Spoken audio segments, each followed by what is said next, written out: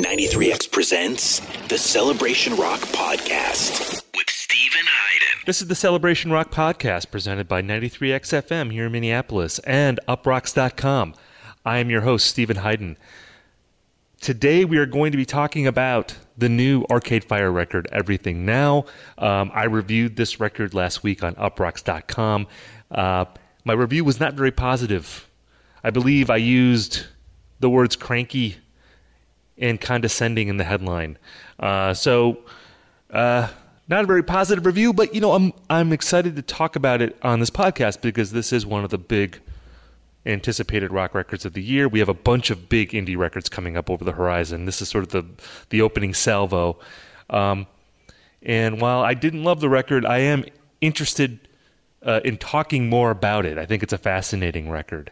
And to talk about the record with me in this episode is going to be Jeremy Gordon of Spin Magazine. He reviewed the record as well. And we had an interesting talk about it. A lot to delve into with this band and this record. But before we get to that, I want to tell you about our sponsor for this week's episode, and it is our old friends at Blue Apron. Blue Apron, of course, is the #1 fresh ingredient and recipe delivery service in the country.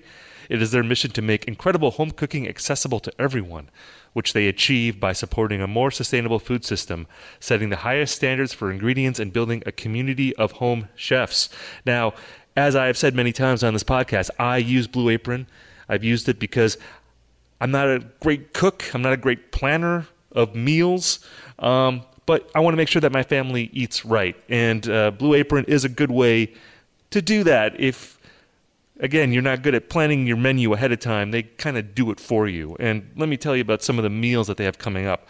It's basil pesto chicken with summer vegetable panzanella, I think that is. Sautéed shrimp and green beans with globe tomatoes, whole grain pasta and summer vegetables, miso butter salmon and lo mein noodles, and meatball pizza with fresh mozzarella cheese and charmed tomatoes. As you can tell, these dishes are hard for me to read. They're that complicated, but they're not complicated to make. It's delicious food with fresh ingredients. It's going to go far beyond sort of the quick meals that you might have to make if you're as busy as I am with a family at home.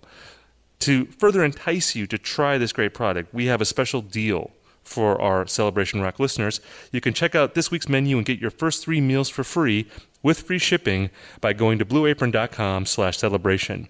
You will love how good it feels and tastes to create incredible home-cooked meals with Blue Apron. So don't wait. That's blueapron.com/celebration. Again, that's blueapron.com/celebration. That's Blue Apron, a better way to cook. So me and Jeremy, we talked about Everything Now. Like I said, I reviewed the record last week. Arcade Fire is always a fascinating band because I think on one hand that they are the most beloved, or one of the most beloved indie bands of the last 10 or so years. Records like Funeral, Neon Bible, The Suburbs, they had a big impact. They're the kinds of records that change people's lives, as hyperbolic as that sounds. People really feel that passionate about Funeral. And yet, while they're the most beloved band, in some ways they've become the biggest target in indie rock. They're the band that people, I don't think they love to hate Arcade Fire, but they certainly love to make jokes about Arcade Fire. And there's also this sense that as good as those early records are, as beloved as they are, that maybe Arcade Fire has disappointed people. It creates this very impassioned discussion. Because I also know, I know this from experience, that there are also Arcade Fire fans who still really love what the band does, and they feel that this band has been treated unfairly by the press. I've heard from those people a lot on Twitter over the past, say, couple weeks or so. There's a lot to unpack with this band and a lot to unpack with this record. And Jeremy and I got down to it, trying to get to the bottom of what it is about this record that works, that doesn't work, and where we see Arcade Fire going forward. So without further ado, here is me and Jeremy Gordon from Spin Magazine. Jeremy, thank you for coming on to talk about this record. Before we get into this, before we talk about the record, I want to ask you something about this sort of fake campaign that Arcade Fire had. For people who aren't familiar, Arcade Fire posted a bunch of fake music reviews of their record a week before it came out, and They were like parodies of like Stereo Gum, and I think there was like a Hollywood Reporter one, and there were a couple other ones. And I noticed the byline on the Stereo Gum parody, which was Stereo Yum. The writer, I think the writer's name is Jeremy Young, which I assume is a fake name. And I'm wondering, do you think Arcade Fire is doing deep satire on the music industry where they know that there are Jeremys at every other like big music publication other than Stereo Gum? Because there's you and there's like Jeremy Larson at Pitchfork. Are you like when you saw? Is there any kind of like Jeremy subtweeting going on in this regard? You think? It's a pretty exciting idea, I do have to say. I mean, of course, I thought to myself that the rise of Jeremy Larson and I has made for a pretty good, it's like a cute little way to call this certain era of writing, the Jeremy era. I mean, God, that would be very screwed up if that was the case. I think you got to own that. Arcade Fire are more preoccupied with other things, for whoever works for them. But God, I guess when you say it like that, it's very possible. I think, I'm going to call it the Jeremy era. I think that this is an official recognition of that. Like, because again, like when I saw that review, that's where my brain went immediately. I'm like, oh, it's like they have studied this so closely that they know that there's Jeremys everywhere. So they're going to call him Jeremy Young, like as their fake music critic. So right, of course, he's young because all music writers are young and dumb, according to Arcade Fire and their new worldview. And I think that's expressed on the record a little bit. We're all just these young kids out there trying to get our kicks from critiquing the big band on the internet. Yeah, it's a very, very time for them. It's great fodder for an album. They could have picked so many things, but they picked this. Yeah. Well, this is a good segue to talk about the record, and you've kind of touched on some of the criticisms of the record. We're talking on Thursday afternoon, so your review hasn't gone up yet, to my knowledge. So no, I think it's going up Friday, so it will have already been up by the time this podcast posts. But my review went up earlier in the week, and in my headline of the review, I called the record cranky and condescending. I think that, kind of like what you just said, it's a very sort of finger-pointy record looking at modern culture as a whole, but I think youth culture specifically on several songs, sort of talking about, vapid kids being on the internet, maybe being sort of gluttonous with, mass consumption and all this stuff. And for me, the sourness of the record is a turnoff. There's just like a sourness to the songs on this record, sort of even removed from the music on the record, which I think at times is okay, other times I think is like kind of inept. But just the lyrical perspective on the record, I think, was a big turnoff for me. For you, having not read your review, like, what is your general take on this record? Like, what are your feelings towards it? Do you like the record? Do you dislike the record? Where are you at this point? I think it's not very good overall. I think a couple songs are stunning or enjoyable, but looking at it, I mean, like right off the bat, there's like 5 songs that are just totally worthless. Like you listen to them once and you're just I never wanted to return to them again. And it's like a 13-song record. So even just by the numbers alone, it's pretty underwhelming. But yeah, I would say that sourness is a big turnoff because, in general, I think it's pretty tricky when any band wants to start pointing the finger at the listeners, and this is wrong, and especially when it's a band, very successful upper class indie rock band who has made a lot of money and benefited a lot from their career. You really have to, I don't think it's an unfair topic to broach, but you kind of have to have more either better music or better insights than just what they have. I mean, there's one song on the record, Infinite Content, where the refrain is just infinite content, we're infinitely content, which is just such like entry level Twitter deep nonsense that any media theorist or fiction writer or essayist worth their salt was saying years and years and years ago. And, I think because these ideas are now so commonplace in 2017, to just reiterate the obvious just seems so boring to me. They're not looking to the future. They're not predicting what things will be.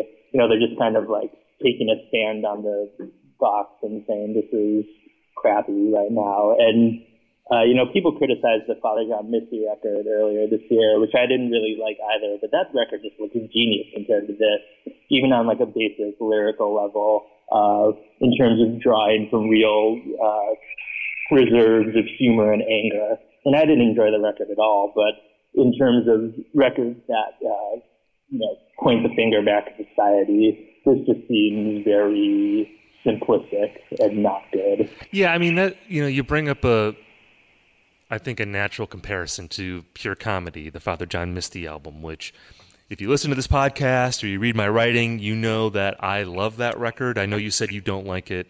That's like one of my favorite albums of the year.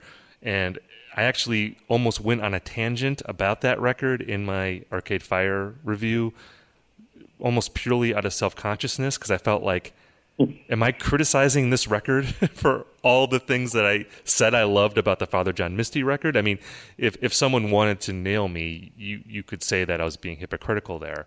I think the difference to me between the records is execution. I think the Father John Misty record is a much funnier, more insightful, more moving record than the Arcade Fire record. I think the music is much more beautiful and better rendered, even if it is hitting on a lot of the same themes, and there is sort of, I guess, truth-telling aspect of both records. They're making similar observations about modern culture, this idea that we're, going down the wrong track, that we're overloaded with information, and yet we're not really processing any of it. That's sort of the idea behind both of those records. But for me, I feel like when I listen to the Father John Misty record, again, this kind of goes back to the finger-pointing aspect, is that I feel like he's not excluding himself from these things that he's talking about. That right. I think that he feels that he is complicit in a lot of the things, that, he's also a guy that's on the internet all the time. He's also a guy that is preoccupied with a lot of the stupid things that all of us who are on the internet too much, all the things that we're preoccupied with, like with social media and all that sort of garbage that comes out of that.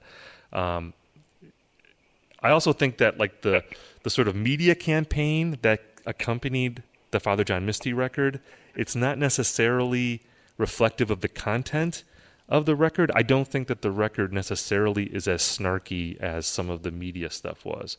Whereas I feel like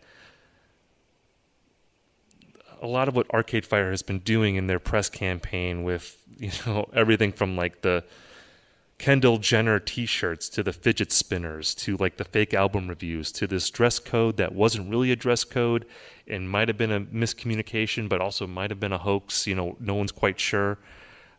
To me, it all kind of comes from this sort of holier-than-thou condescending perspective that's irritating, deeply irritating, and it's also reflective of what's on the record. Like, the record also has that same point of view. So, I mean, in that respect, this campaign that Arcade Fire did for the record, I think it was representative of what their artistic intent was on the album. Like, they're sort of holier-than-thou when they promote the record, and they're holier-than-thou on the record.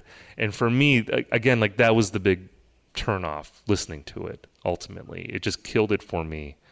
But, we're not really talking about the music. I mean, do you feel like the music sort of divorced from the lyrics? How do you feel like that works on this record? Yeah, I mean, I think a couple of the songs on the record are pretty great. I think Put Your Money on Me sounds great. We Don't Deserve Love, great. The title track is charming. I do like Creature Comfort, but I just think a lot of the songs are just not very good. I mean, Peter Pan is terrible. Chemistry, awful. Infinite Content, who needs it? And so I think the record was better. The campaign might be less annoying, but, we're not talking about an alternate history where they made their masterpiece. I feel like this is inarguably their worst record. I can't imagine having a different opinion of that. I mean, obviously you can have different opinions on it, but at least for me, I don't think they've ever made a record that was this thin in terms of concept and sound. I mean, I didn't enjoy Reflector at all, but at least they wrote songs that weren't just refrains of the same boring refrain, Yeah, I mean, it's, the question of, like, is this the worst Arcade Fire record? I agree that it's the most inconsequential. Like, it feels like an echo of Reflector in a lot of ways, musically and also just thematically. Like, if someone had just presented this as like a collection of outtakes from Reflector, I would not have questioned it. It feels like an extension of that record in a lot of ways. I would say that this record is easier to get through than Reflector is. Like, I haven't listened to Reflector in a long time, but so I don't really want to either. But like, my memory of that record is that it was just a slog. That it was a very long record. All the songs are very long, and it just wasn't. And I like long records, but it felt long. There's a difference between a record that's long, that engages you, that you feel like has some substance to it because of the length, and then there's records that just feel like they're overstuffed and like an overstuffed meal. Like you just feel overly full and sick by the time you're done, with this banquet or whatever. That's what Reflector feels like to me. So, I would say like Everything Now is a more listenable record in that regard. But, you've talked about these sort of awful songs on the record. You mentioned Peter Pan, Chemistry, Infinite Content. There's another song, it's called like Electric Blue or something, that's like in the middle, that's sort of kind of like a iffy song. These are all the songs in the middle of the record. Like, I think the record starts out okay. You have the title track, Everything Now.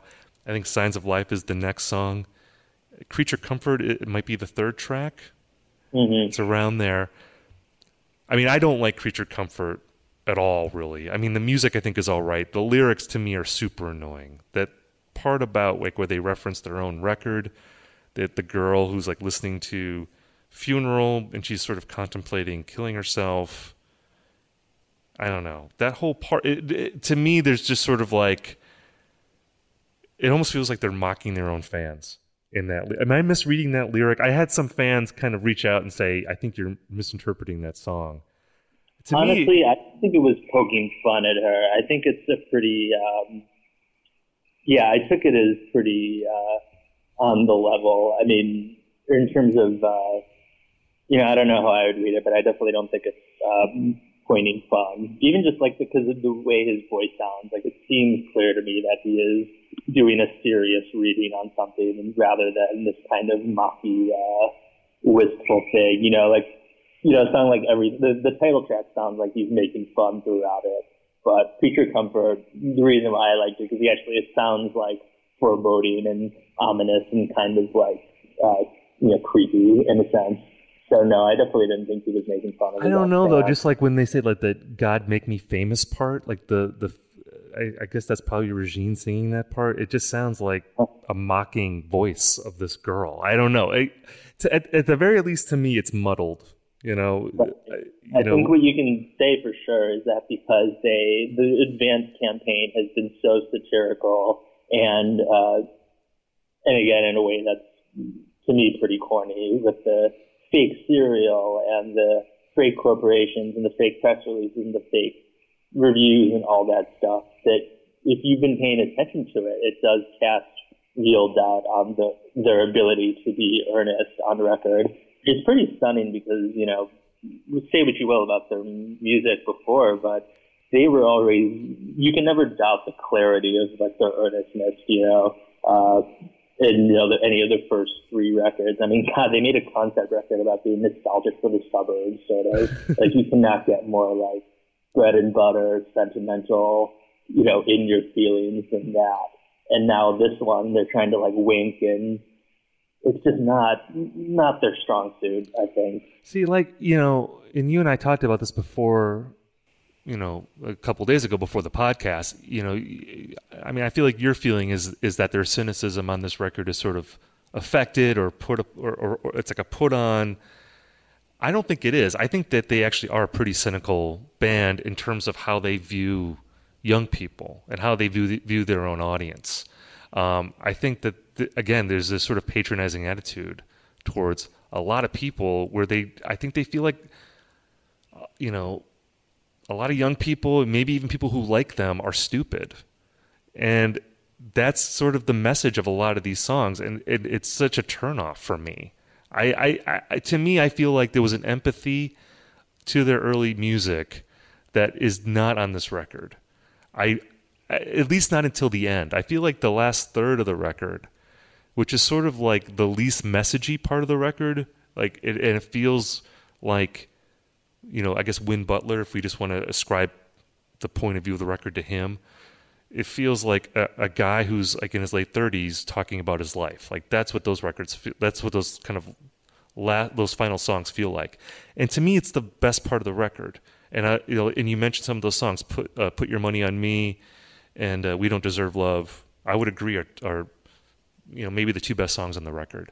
And I kind of wish the whole record was like that. It's this early part of the record where, again, they're trying to make this grand statement about stuff that I don't feel like they totally understand. I feel like they're on the outside. It almost, like the analogy I made in my review was that it feels a little bit like Gen Xers on Facebook complaining about millennials. Like that's what that section of the record feels like to me. And I don't know. Again, it just seems sour to me in a way that maybe the Father John Misty record isn't, even if you could describe that record maybe in a similar way. But I don't know. I get a warmth from that record that I don't get from this record. The feeling I had was in listening to these lyrics and kind of going down some of the rabbit holes of Arcade Fire fandom on the internet, because, it's a great thing to do, to go on Reddit or any other forum where you just see people talking about this stuff all day. I feel like the record sort of brings back some of that classic, like, indie rock snobbishness of feeling better than other audiences. I mean, to me, the power that a fan would get from the record would not to feel judged by Arcade Fire, but to feel like, you agree with them. Like, yeah, finally someone that was calling out all this rapid culture, which I definitely did not get from the Father John Misty record, again, because I think he's so much more specific and unsparing in his judgment. Whatever you want to say about the music. But yeah, the Arcade Fire record, not only is it the band kind of elevating themselves above the discourse, but also sort of allowing people who feel as like simplistically cynical about it to join them and be like, yeah, there's finally someone saying it. Finally, the one person in the world has pointed out that we've got too many screens and too many websites and too much media, And, I don't want to criticize anybody who really feels empowered by this stuff, but it's just not, Well, the thing is that I agree with them on a lot of this stuff. Like, that's what, I agree that there's too much information and that the internet is stupid and that a lot of things that they were making fun of in their press campaign, even like their fake record reviews, some of the parts of that I was like, I can relate to it. I mean, you and I both, we're both submerged in the culture of music writing. So if you're submerged in the culture of music writing, part of you hates that culture. Like no one is more angry about music writing than other music writers. But, just the tone of it though, it's like they're able to like turn me against an argument that I would be sympathetic to, like in any other context, just the delivery of it and the way that they go about it, to me, it just annoys me, even though they say things I agree with. Right. I mean, I think it's pretty dicey territory for a band to suddenly become so preoccupied with, hopping into their mentions and fighting the good fight. Again, Father John Misty may be online too much, but he's at least committed to it. I kind of respect that, and he's self-aware and humorous. But yeah, it just seems like there's better critiques of this to be made. Because I agree, large parts of the culture that they are making fun of in some of the press campaign are bad, but nobody is going to disagree with the point that like bad writing should not be on the internet. Right. And I think ultimately what a lot of critiques, when people say like, oh, there's too many types of first-person record reviews, or there's too many types of this or too much of that. Anything can be good. It's really the problem with the stuff that's very bad. So yeah, is there too much? Absolutely. But I just don't think that they're really aiming at the right target. The full, obviously a much larger conversation, but to attack the writer who's getting paid, whatever, a couple $100 however much to review a record, or the website that's doing an assignment because it fits with their, editorial vision. Like, I get it, but it's just kind of cheap picking. Like, there's so much bigger targets. Like, why didn't they make a song about like publicists or something? Well, yeah, and at some point it just sort of defeats the purpose of whatever you're trying to do. I mean, I feel like, and this is something I wrote about in my piece, but that like on my Twitter feed this week, there were two kind of main topics of conversation. You had people talking about the healthcare debate, which is this life and death struggle that millions of people online are mobilized about. It's a real thing. And the other thing was people making jokes about the Arcade Fire dress code, and it was like, Arcade Fire is in the frivolous side, and by satirizing the frivolousness of the internet, they've failed to transcend the silliness of that. They've only become another party, to it. They've contributed to the noise. They haven't, clarified the noise. They haven't cut through the noise. And I think that's the ultimate failure of this record. Like, if you want to, because I had so many Arcade Fire fans tweet at me talking about like, this is satire and you're not getting it, but it's like, I understand that it's satire. It's just bad satire. It doesn't clarify. Satire is meant to clarify an issue. It's meant to sort of say something that's true through the use of humor that cuts through a lot of the bullshit that exists in culture or the media or whatever. But this record just creates more bullshit. It doesn't cut through anything. So if it's satire, it fails on every level in that regard. Yeah, absolutely. I mean, also, no, yeah, I agree. It's not a very good satire. I don't think they've clarified anything. It's not very funny. I mean, what's satirical about it? Like, what's humorous about any part of this record? And moreover, why does anyone want to listen to a satire from what was once lauded as like the greatest arena rock band since U2 or the Foo Fighters or whatever? It's such a weird move to make that, like, almost why would they even make this record instead of just writing a piece for the Talk House or something? Like, honestly, like, Will Butler reviewing different records on the internet is like a more effective delivery system for some of these songs than like making a 40-minute album and an entire press cycle devoted to like calling out the too much content or whatever. I like the Talk House shout out, by the way. That's like the unlikeliest Talk House reference to squeeze in there. That was really, I hope you got like a kickback for that. Well, I mean, I remember when those reviews came out, and I enjoyed reading them, and it was fascinating to get the perspective of someone who's living in it. And, obviously it's what's very good about the Talk House, but specifically, to think about Will Butler being, thinking about his critiques now in light of this record, it seems obvious that this is something that everybody in the band thinks about and cares about, or else they wouldn't have made this. But it just strikes me as the wrong medium.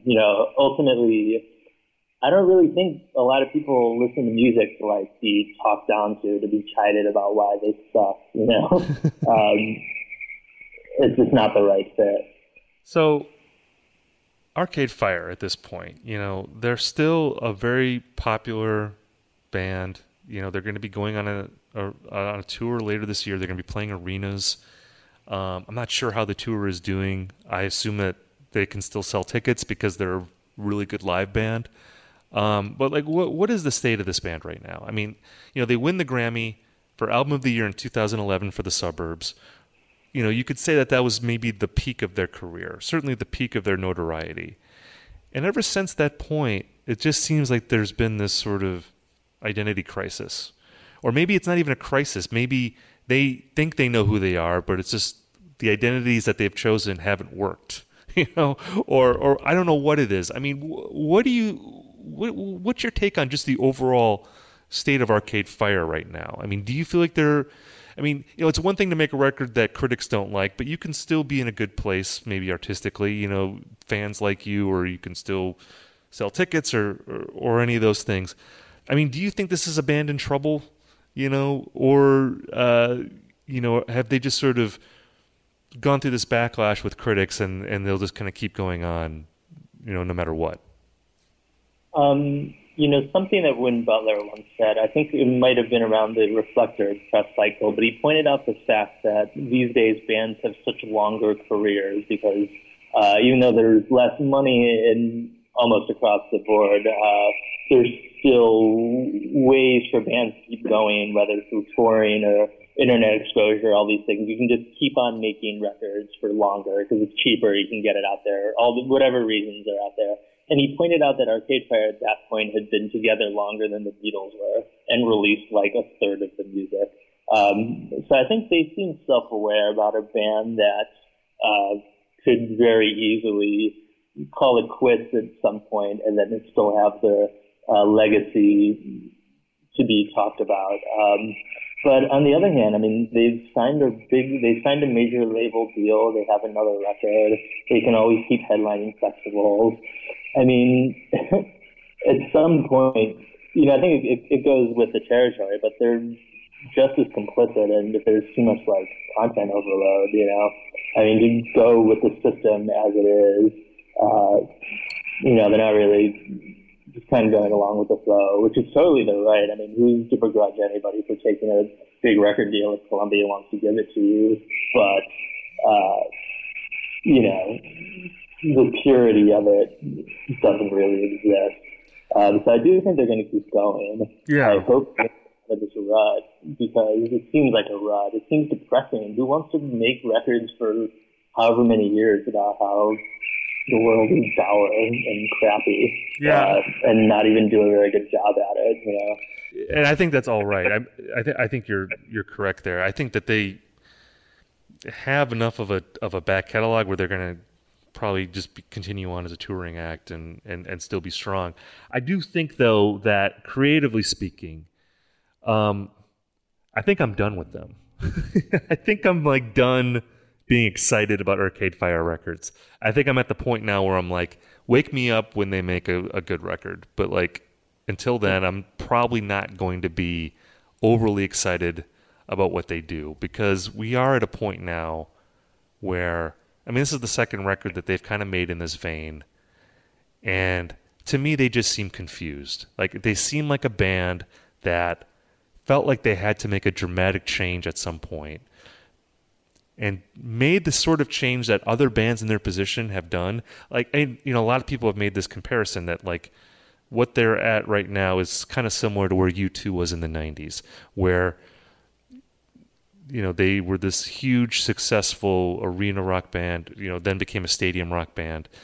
And it almost seemed like they didn't know what to do next. So then they sort of went in this sort of electronic direction, and then they went in this sort of like Arcade Fire, this sort of satirical thing. We're going to talk about consumerist culture and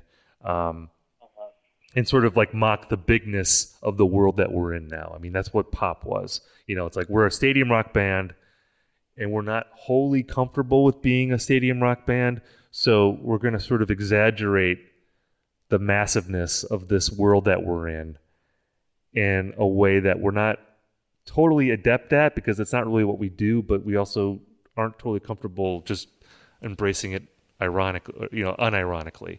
And of course, what happened with U2 is that eventually that they did become comfortable being a stadium rock band, and they just sort of dropped the pretenses that of any kind of irony at all, and they just sort of embraced what they did, and they moved forward. And certainly 21st century U2, there's a lot that you could criticize with that, but they are a band that seems to more or less accept who they are, and a lot of people love who they are, and they've moved forward. With Arcade Fire, for me, I just get the sense from them that they do not know who they are. and they're not totally comfortable with who they are, and they're still trying to figure that out. Right. And I just wonder, like, where they go from here. Like, what is the next record going to sound like? Do they do a back to basics record after this? Do they do like the Ariel Reichstad record after this? Like, maybe do like sort of like a tasteful indie pop thing. I have no idea. Do they finally just hire Brian Eno, like go the whole hog? I feel like they've been dancing around Brian Eno for a couple years now, using Brian Eno surrogates. I don't know. It's an interesting question, but I don't know if I'm at a place now where I sort of give them the benefit of the doubt that their next record's going to be good. I feel like someone needs to tell me that I have to care at this point. Right. I mean, Segment of this seems totally crazy, but I feel like a crucial component to their creative adventure has been the fact that Win Butler is such an avid basketball fan and kind of an imperious one. I mean, you've got stories over the years of him stealing I think there's stories from 2007 or however long ago about him stealing basketballs from the pickup court or just like forcing people off so him and his buddies can play. Because he's a tall man. He's been in multiple All-Star games. And, part of the whole sports thing, especially in basketball game, that is so much about imposing your will on the court, which if you've watched the game tape, that's definitely what he does. He is not out there to facilitate the flow of play. He's out there to make everybody aware that he is in control. He's going to get that rebound, hit that jumper. And so when I think about how insistent the band's music has been, tonally, regardless of what they're singing about, whether or not it's a song like Wake Up, where they're telling you how majestic they are, or The Suburbs, where they're really leaning into the earnestness of this nostalgia for the suburbs, or even a record like this, and they're saying, like, this is the way it is. It all stems from that, like, jockish insistence of this is the way it is, and we're going to impose ourselves. So, where do they go creatively? Well, where's Wing going to go? How is he going to evolve as a basketball player? What ideas is he going to come to next? Is he going to insist on instituting them in his music, or is he going to open up, become more of a, facilitator on the court? And then suddenly they go back to making open-hearted, beautiful, exhilarating music that gets people going instead of this very snarky, bitter stuff. Yeah, I saw someone talking about this like on Twitter, I think, where they were like, well, what if Arcade Fire just made like a loud guitar record, almost like a like an emo revival type record, where kind of like what you were saying, sort of like just a passionate rock record, kind of in the vein of Funeral. Like, would that be great? And I don't know if that would be great. I mean, is that a record you want like 40-year-old Win Butler to make? It's not the same as like when they were in their 20s in the early 2000s. I mean, going back again isn't always the prescription for moving forward. I mean, I feel like bands that succeed always sort of figure this out organically. Like, they find a way to evolve in ways that like you wouldn't have anticipated, but when you look back, they make sense. Like, that was always the magic of David Bowie, that he could be Ziggy Stardust, and then the next year he could do Young Americans, like where he's doing soul covers. And at the time, that must have just seemed jarring. But when you look back on the 70s, you're like, oh, it totally makes sense. And it helped that he was still writing great songs across the board. No matter what guise he was in, he could always write great songs. And I feel like Bowie is obviously a model for Arcade Fire. I mean, Win Butler has talked about sitting at David Bowie's knee and having David Bowie give him advice for his career and how he shouldn't care about his audience, and how you have to, as an artist, you have to be sort of guided by your own instincts. And I just feel like with Arcade Fire, I mean, I don't know if it's confusion or if there's no confusion and they just have really bad ideas. You know what I mean? Like, it's one thing to be kind of not know what to do. It's another thing to know what you have to do, but what you think you know you have to do is actually the worst thing to do. And it may, in fact, be the latter. That may be the case, which is a really bad place to be in, I think, for a band. So I don't know. It'll be interesting to see where they move on from here? I mean, like, was Arcade Fire a big band for you? Like, are you one of those people that was like blown away by Funeral and felt like that was like a big moment in your life? Or like, where are you coming from, I guess, in that respect? When Funeral came out, I was in high school, and Arcade Fire were beloved by the earnest God, what people used to call hipsters in high school, which is like the kids who went to the Animal Collective shows and all that, all buddies of mine and whatnot. But that wasn't the music that I was really listening to at the time. So I think at the moment it seemed a little too precious for me. But then, I got older and I got over myself and realized that they were, great. I mean, I didn't get into Neon Bible so much, but I loved the Suburbs. I thought that was a I would not have been totally on board with a concept record about the Suburbs, but, I think they pulled it off. And ultimately, and so sort of retroactively looking at Funeral, I could always respect the fact that they were kind of going for it and were unapologetic about what their purview was. And even if they did have this like rustic pastoral point of view about like, our mothers and our fathers and the children who need to wake up and all of that, it's precious still, but the music to me just sounded so much better. It really accompanied the sentiment. So yeah, I don't think there was never a point in my life where I was like, Arcade Fire is the band for me, but I certainly appreciated them much more than I do now. And, when the Suburbs came out and it was accoladed, that definitely seemed like the climactic moment in, the indie rock's rise over the last however many years. Like, that's where it gets. This is as good as it gets for this strain of music. Yeah. In terms of ideology and sound and recognition, like, this is what it is about. It's like, I remember I was interviewing Broken Social Scene, and Brendan Canning said something like, the struggle of making indie rock is that you're trying to do this vague, idealistic, emotional thing, but your chops aren't always good enough to pull it off. So it's this constant tension of like, as the musician that I am, can I make the record that, this vague feeling. And of course, that's the same of all art, but specifically when you think about like what defines indie rock, so to speak, in that era, yeah, I thought Arcade Fire got like as good as it gets in terms of personifying that quest, that sound. Well, and in that 2000, in that Grammy moment, Suburbs comes out in 2010 and they win the Grammy, in February of 2011. I remember at the time there was a feeling like, oh, this indie rock's arrived, like now this is going to be this is finally the moment where indie rock is going to do what alternative rock did in the 90s and take over the culture. And in retrospect, it seems like the end of that era of indie rock. It seems like at that point is when even the underground started to move away from that kind of music being the focal point. And we have this thing now where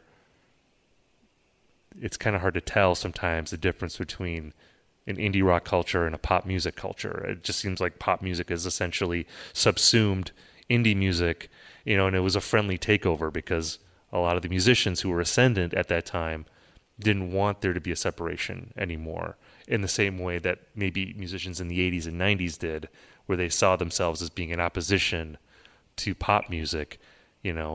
That's over. And maybe Arcade Fire was the end of that. And I just think that's a fascinating thing. That never really even occurred to me until just talking to you now. But yeah, I think at the time people thought this was a new beginning and it was actually the end. And maybe Arcade Fire is still trying to figure out where they fit in, in this new world, because they kind of are an old school indie band in a lot of ways. But they're trying to move on from that musically, even if lyrically they haven't quite made that leap yet. Yeah, I mean, in retrospect, it is funny to imagine that that might have been the beginning of the end, because all these bands are still releasing music. It just seems that they've gotten like better record deals. I mean, like Vampire Weekend is about to release a record on a major label that seems pretty would be very interesting. Grizzly Bear, and they're all back. And I think there's still terrain to be mined. I mean, it's the kind of stereotypes about, guitar music is over and whatnot. Of course it's not. It's just that, whatever, there's fewer New Yorker profiles about it. But, I don't mean those bands are over because, like you said, like a lot of those bands are coming back this year and they've made really great records. I just mean like as far as them being emblematic of that scene, I think Grizzly Bear are still a great band, but they're not as emblematic of a certain kind of idea or of what indie rock is like they were in like 2009. They're just sort of themselves now, which is maybe a better thing for them to be. It's probably less exhausting, but it's not quite as freighted anymore, like anything that they do, like the way it was at that particular time. That's natural. I mean, the Grizzly Bear record this year I think is great, but there was a specific moment when I think, I don't know if it was Shields or Becca Simmons, but when it got it placed high on the Billboard charts or whatever, or, you see Jay-Z at a show and it's like, oh my God, this is a happening moment or whatever. This is where the movement is coming from, all this validation. And all this is cyclical. The industry moves very, very quickly. And I was thinking about how, for some reason today, I was revisiting some record reviews from 2012 and just reading about how stuff was processed. I mean, to me, 2012 feels like yesterday. I mean, that's an album cycle for so many bands, but it's just another era as well. It may as well just be a different era in terms of the landscape and what is pushed and what is most relevant, as they say. Yeah, I mean, like my memory of that time, like if you were going to make like a really corny movie about the early 2000s, like a period piece, it would be like in one scene you're listening to Arcade Fire, and then in the next scene it would be like Skrillex coming in or something, like some dubstep drop. Like that would be sort of like the cheesy, bad movie music shorthand for like talking about the early 2000s music scene, but like in a way that's not totally inaccurate. I mean, at least as far as like what critics were hyping and what seemed to be happening, there was that sort of abrupt change that happened around 2012, 2013. And it is interesting now that a lot of these bands are putting out records now. Some of them haven't made records since that time. And a lot of those records are quite good. But it's just interesting to kind of see how much music has changed, just like in the 4 or 5 years since like that time. Yeah, I mean, everyone has, another thing that I got from, not to keep quoting my own Broken Circle scene piece, but there was one of the members, Charles Spear, said something about when they were coming back having to take this very clear-eyed look at themselves. And he said something about how he was worried that they were going to suck, that there was just a good chance they were not going to be good anymore, because that's just what happens to bands when they get older. They run out of ideas and they make crappy records. And then he was, of course, really thrilled that they did not make a bad record. But, I mean, when we talk about the self-awareness of creating something, to really step back and be like, is this good? Is this bad? And sometimes it disappears for a minute, Yeah. Well, we'll see what happens to Arcade Fire. If this record catches on, I'm curious to see what the public reaction is going to be. The critical reaction has been pretty toxic, but I'm curious to see what fans think. It'll be interesting to see how they embrace the record and how that affects this upcoming tour and where the band is going from there. But Jeremy, thank you so much for talking with me about this, man. It's been great talking with you about this record. And hopefully next time we'll talk about a record that we like a lot more than this one. Absolutely. All right, man. Well, take care. You too. All right. That was me and Jeremy Gordon from Spin talking about Everything Now, the new Arcade Fire record. And like I said, I am curious to hear what you guys think about the record. So hit me up on Twitter. You can hit me up at the Celebration Rock Twitter account. That's Cella Rock Pod. Let me know what you think. Let me know what you thought about the episode. I always like to hear from you guys on the Twitter machine. I want to thank our sponsor for this week's episode. That was Blue Apron. And again, you can just go to blueapron.com/celebration.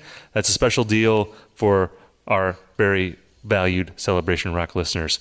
Thanks again, guys, for listening to this week's episode. We will talk at you again next week.